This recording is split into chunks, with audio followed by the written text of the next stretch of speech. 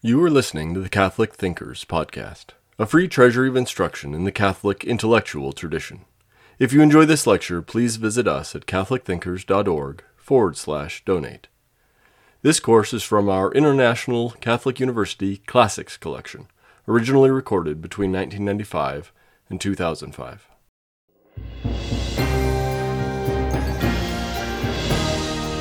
In the last two lectures, I have explored the attempts over the last 30 years to revive two of the most important modern normative theories: the deontological ethics of Immanuel Kant, the late 18th century German philosopher, and the utilitarian views of the 19th century consequentialists like Jeremy Bentham, John Stuart Mill, and Henry Sidgwick.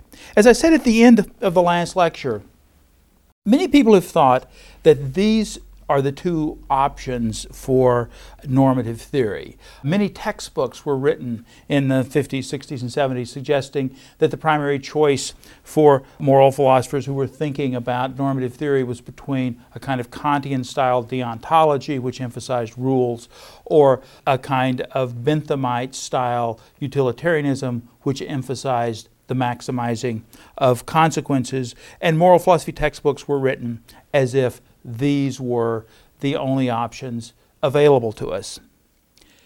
In the 1970s, increasingly, a number of philosophers challenged this claim. And they challenged it in the name of reviving classical Aristotelian virtue theory, or some variation of virtue theory, I should say. This suggestion that not only are Kantian deontology and Benthamite consequentialism not the only alternatives, but that perhaps they're both mistaken in similar ways and that they share common mistakes related to certain features of modern life, first is introduced in a serious way into moral philosophy in a remarkable article in the 1950s by a woman named Elizabeth Anscombe, who is one of the most important figures among those who attempt to revive Aristotelianism in moral philosophy. Some of the others, and let me just mention their names now before I turn to say something more specifically about Elizabeth Anscombe, are Alasdair MacIntyre, whose remarkable book, After Virtue, which appears in 1981, is the more recent occasion on which Aristotelianism is brought back into the center of contemporary moral philosophy. I will spend the entire next lecture talking about MacIntyre and this book, and so I will pass over him now. MacIntyre has written a number of other books since After Virtue which expand his vision. The article by Elizabeth Anscombe is entitled Modern Moral Philosophy. She also wrote a book closely associated with it called Intention, a very small, a very slight book in terms of pages, but a very large book in terms of impact. Martha Nussbaum, a moral philosopher at the University of Chicago, who, unlike MacIntyre and Anscombe, is more friendly to modernity in various ways, has also developed ethical views which hark back in certain respects to Aristotelianism, especially in her book, The Fragility of Goodness. And finally, another quite different moral philosopher, John McDowell, who now teaches at the University of Pittsburgh, has developed views which also are similar to Aristotle's in certain respects, but again make compromises at various points with more modern views. But let me begin by saying something about Elizabeth Anscombe and then move on to say more general things about the rediscovery of virtue, as we might put it, in the last quarter century of the 20th century. Elizabeth Anscombe was, and I keep saying this, I know about a number of people, but she genuinely was a remarkable person in many respects. She was one of the great friends of the man many people regard as the greatest philosopher in the 20th century, Ludwig Wittgenstein. She was a student of his and was his literary executor, and her work is permeated throughout by the influence of Wittgenstein. Unlike Wittgenstein, who, at least for most of his life, was a lapsed Catholic, Elizabeth Anscombe was a very devout Catholic, having been converted at the age of 14 by reading some works of G.K. Chesterton. She came from a perfectly secular British family in the Midlands, but lived out her life as a devout Orthodox Catholic. She combined an exhilarating sort of academic chair for many years at Cambridge University with domestic duties involving the birth of 7 children. She was a fierce opponent of abortion. In fact, one of my favorite photographs is a picture of Elizabeth Anscombe in her early 80s being removed forcibly by a British policeman from a protest she was engaging in outside an abortion clinic in London. She was also famous for her principled stands against other sorts of threats to human life as she saw it. She was the only Oxford academic who raised a serious protest and wrote a famous article about it when Oxford University chose to give President Truman an award in the early 50s. She protested on the grounds that she thought President Truman, as the man who had authorized the dropping of atomic bombs on innocent civilians in Japan, made him unworthy of such an award. Elizabeth Anscombe died a couple of years ago, and the world of philosophy lost one of our great figures. This piece that she wrote in 1958, called Modern Moral Philosophy, had 3 main theses in it. It's a very complicated article, and as I say about all of these things, I will skim over the surface of it ever so briefly.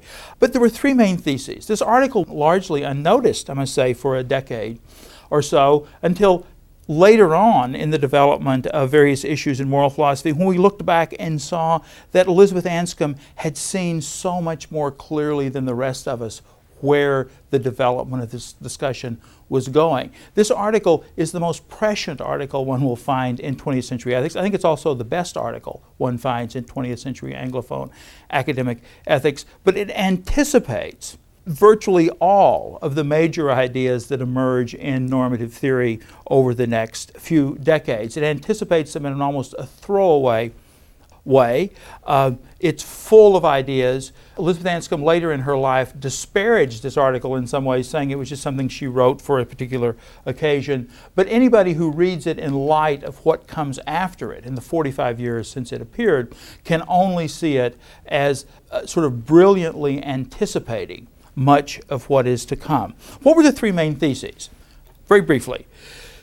She said that it was unprofitable to do moral philosophy now in 1958, and she said it was unprofitable because we had wasted too much time on these silly semantic questions, and what we needed to do in moral philosophy was to develop what she called an adequate philosophical psychology to understand the complicated interactions among obligation and intention and desire, and as it were, those features of human beings that provide the background for their practical life and their practical decision making. Her suggestion was that moral philosophy had gone on abstracted from some rich understanding of the human person, the acting person, within whose lives ethics has to be lodged. The second thesis was that the moral sense of ought and duty are mere survivals and should be jettisoned. This suggestion of hers, which is very complicated and developed in great detail, suggests that one reason neo-Kantians are so obsessed with the notion of what we morally ought to do, and the difficulty, and one of the reasons for the difficulties they have in discerning this, is because the notion of the moral ought, this special moral sense of ought we have, may be a mere remainder or survival of an earlier divine law command theory, a divine law theory of ethics, or a law conception of ethics, as she puts it. Elizabeth Anscombe says, perhaps the way we should understand this moral ought is what's left over in a culture that originally thought obligations were associated with obedience to a kind of divine law. What's left over when people give up believing in divine law? The secularization that I suggested to you in the first lecture, such a part of modern life, Elizabeth Anscombe wants to see as the background for this kind of shift. It's not surprising that people end up having non-cognitivist views about ought, because the notion doesn't make any sense. It would be our trying to understand the meaning of words like dollar and so forth in a world in which there is no money.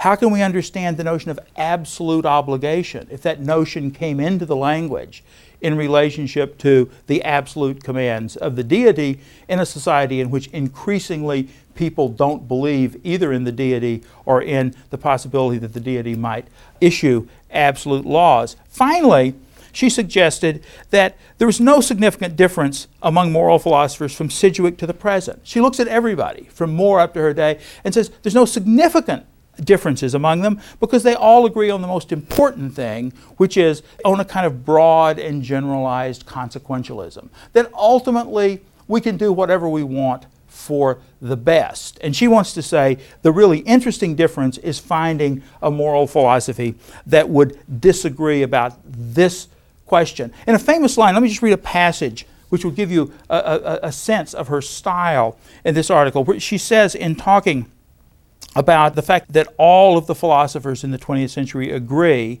that we can do what's necessary to bring about what's on the whole best, and they refuse to find any difference, as she puts it, between what we intend and what we merely foresee. Philosophers come to believe that whatever we can foresee as the consequences of our actions are things we must be responsible for, as if we intended them. And this is opposed to the classical tradition, which is captured in the Catholic principle of double effect, that there's a difference between what we intend to bring about and what we merely foresee that could come about. Sometimes we can perform actions where we foresee bad consequences, which we don't intend, and we're not, as it were, fully responsible for their being brought about. This is Elizabeth Anscombe on this kind of widespread consequentialism, which she thinks washes out any of the other differences that one might think there are among these moral philosophers.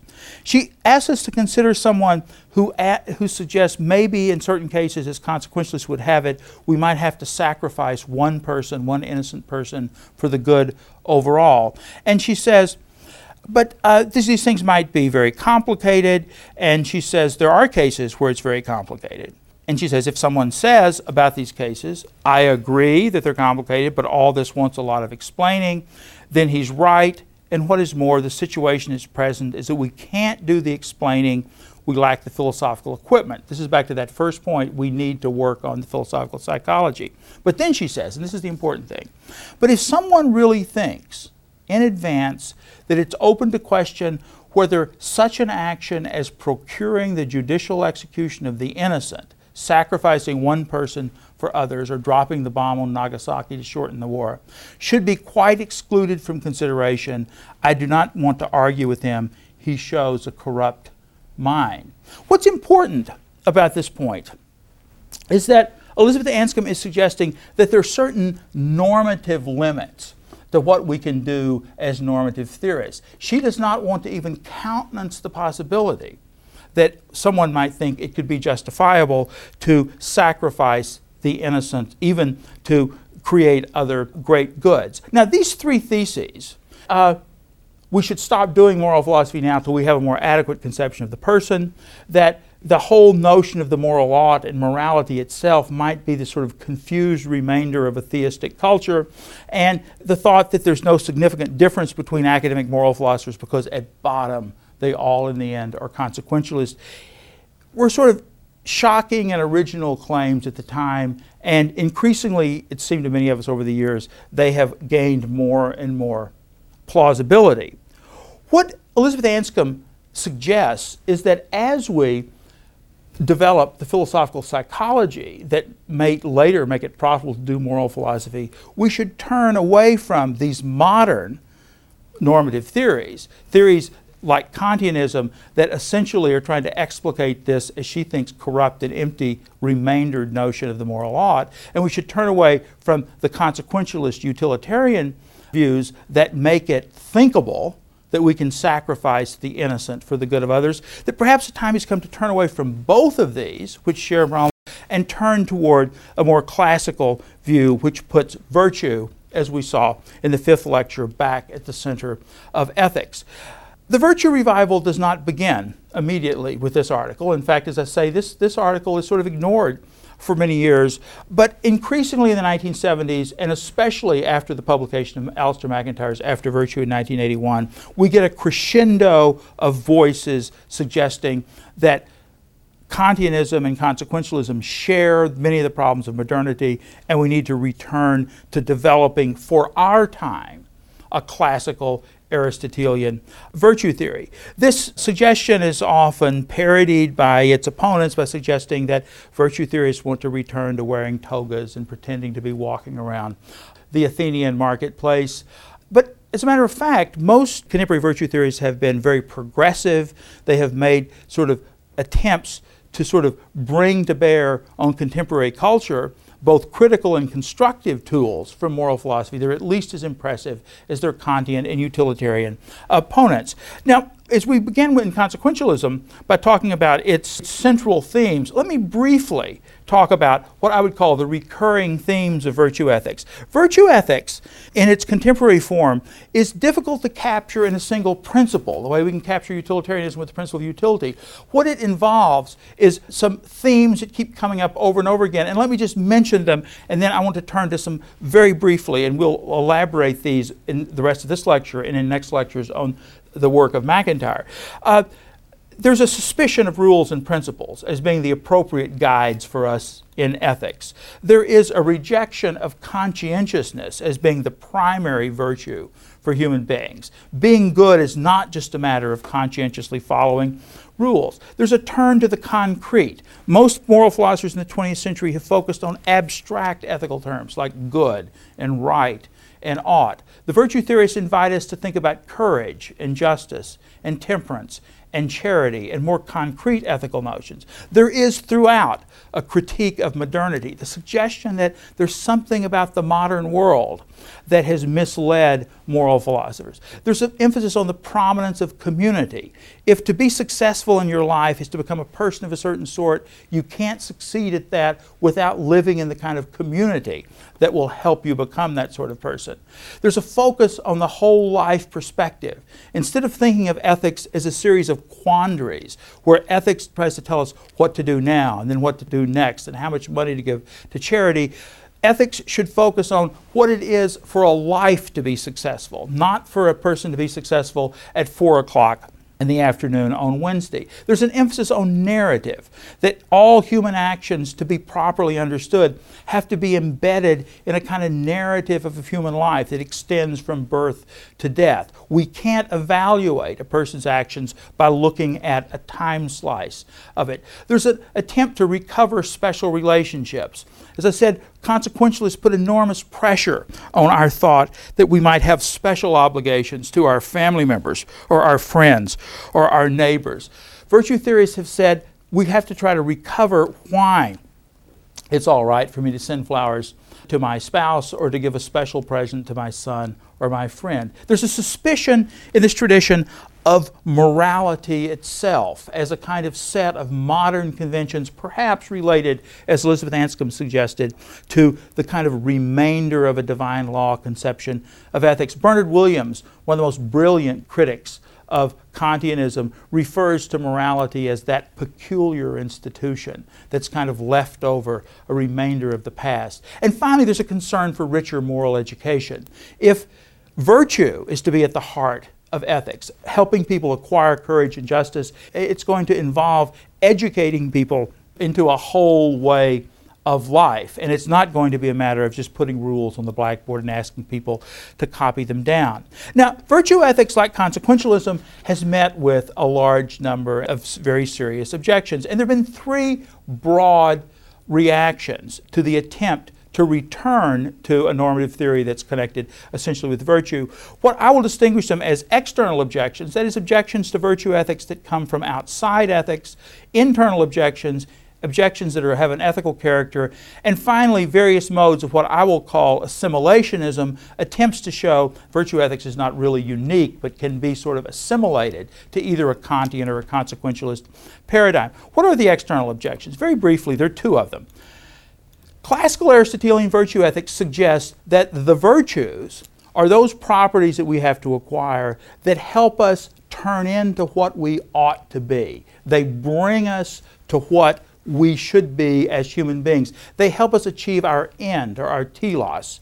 In modern thought, there's been a lot of difficulty with the notion that human beings even have an end or a telos. And the 2 most important external objections to an ethics of virtue, the first objection is the metaphysical objection that says there's no telos for human life at all. God probably doesn't exist anyway. That's what most moderns think. And certainly there's no natural end to human life. Modern science has shown that because physics doesn't require that there be natural ends. Modern science is thoroughly mechanistic.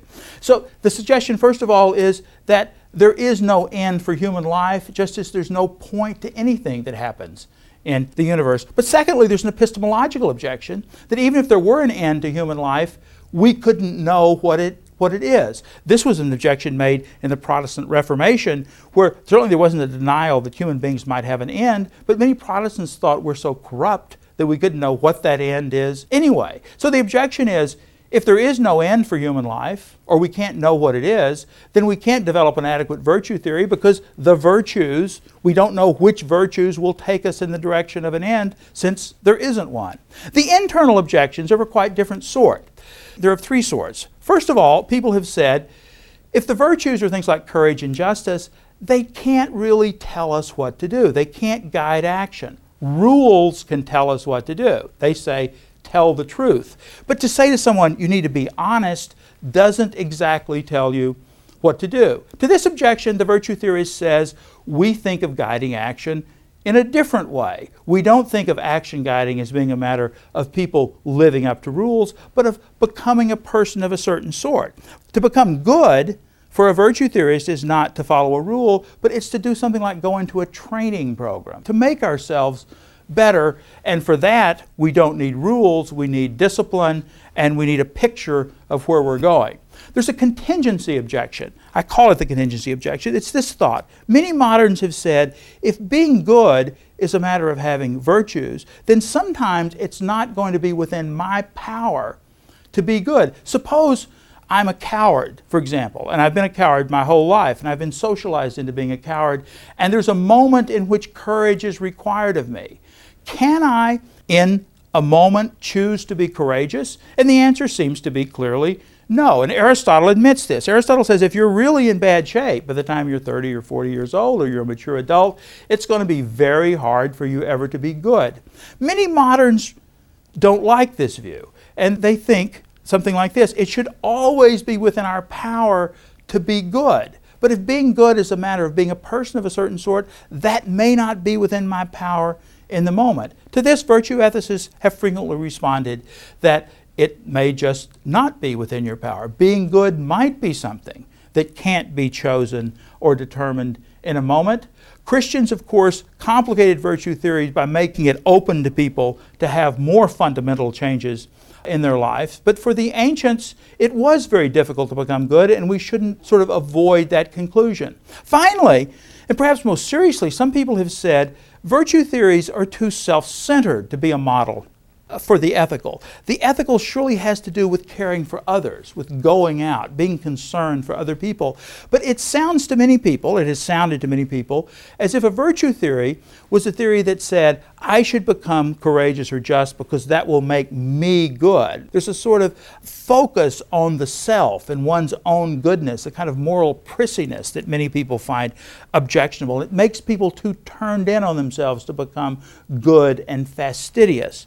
To this objection, the virtue theorist has traditionally said, but you don't understand. What we want to become, of course, is the sort of person that will care for others. We are concerned about becoming perfect, or at least becoming good, and become the sorts of persons that we ought to be. But becoming the sort of person that we ought to be, we're going to acquire virtues like justice and benevolence and charity that in fact will take as their focus the well-being of others. So the virtue theorist has responses to these very powerful objections. Of course, the opponents have responses to these, and the discussion goes on. Finally, there have been various kinds of charges made against virtue ethics that there's nothing about it that is distinctive, that in fact, consequentialist or Kantian theories can incorporate virtues. In fact, virtues might just be another way of talking about rules. We can think about ethics as either giving you the rule, tell the truth, or you can teach the virtue, be honest. And people have said these are morally equivalent, they're interchangeable. Other people have thought virtue relates to other parts of the structure of human action by way of a kind of division of labor. That is, perhaps rules are necessary to tell us what to do, virtues are necessary to get us to do it. And these ways of assimilating virtue to other kinds of theories involve a number of patterns of subordination, which I will touch on later. The attack on the return to virtue ethics has been carried out, I think, again, by lots of competent philosophers, and serious challenges have been set for people who suggest we can reject both of these modern normative theories, the revived Kantian theories, the revived utilitarian theories, and return to this older model. My own view, and I have to confess an interest here, is that the return to virtue is what we should be doing. This seems to me to be the most plausible account of ethics. And in the next lecture, I want to turn to a discussion of Alasdair MacIntyre's After Virtue. The book, I think, is the best book written in moral philosophy in the last quarter century, in which MacIntyre develops a comprehensive account of an Aristotelian virtue theory made relevant to our times, and a theory which has the resources to respond to all of these objections, both external and internal, and the attempts at assimilation. I will see you then. We hope you enjoyed listening to Catholic Thinkers. Please visit us at catholicthinkers.org/donate to help us keep this content free.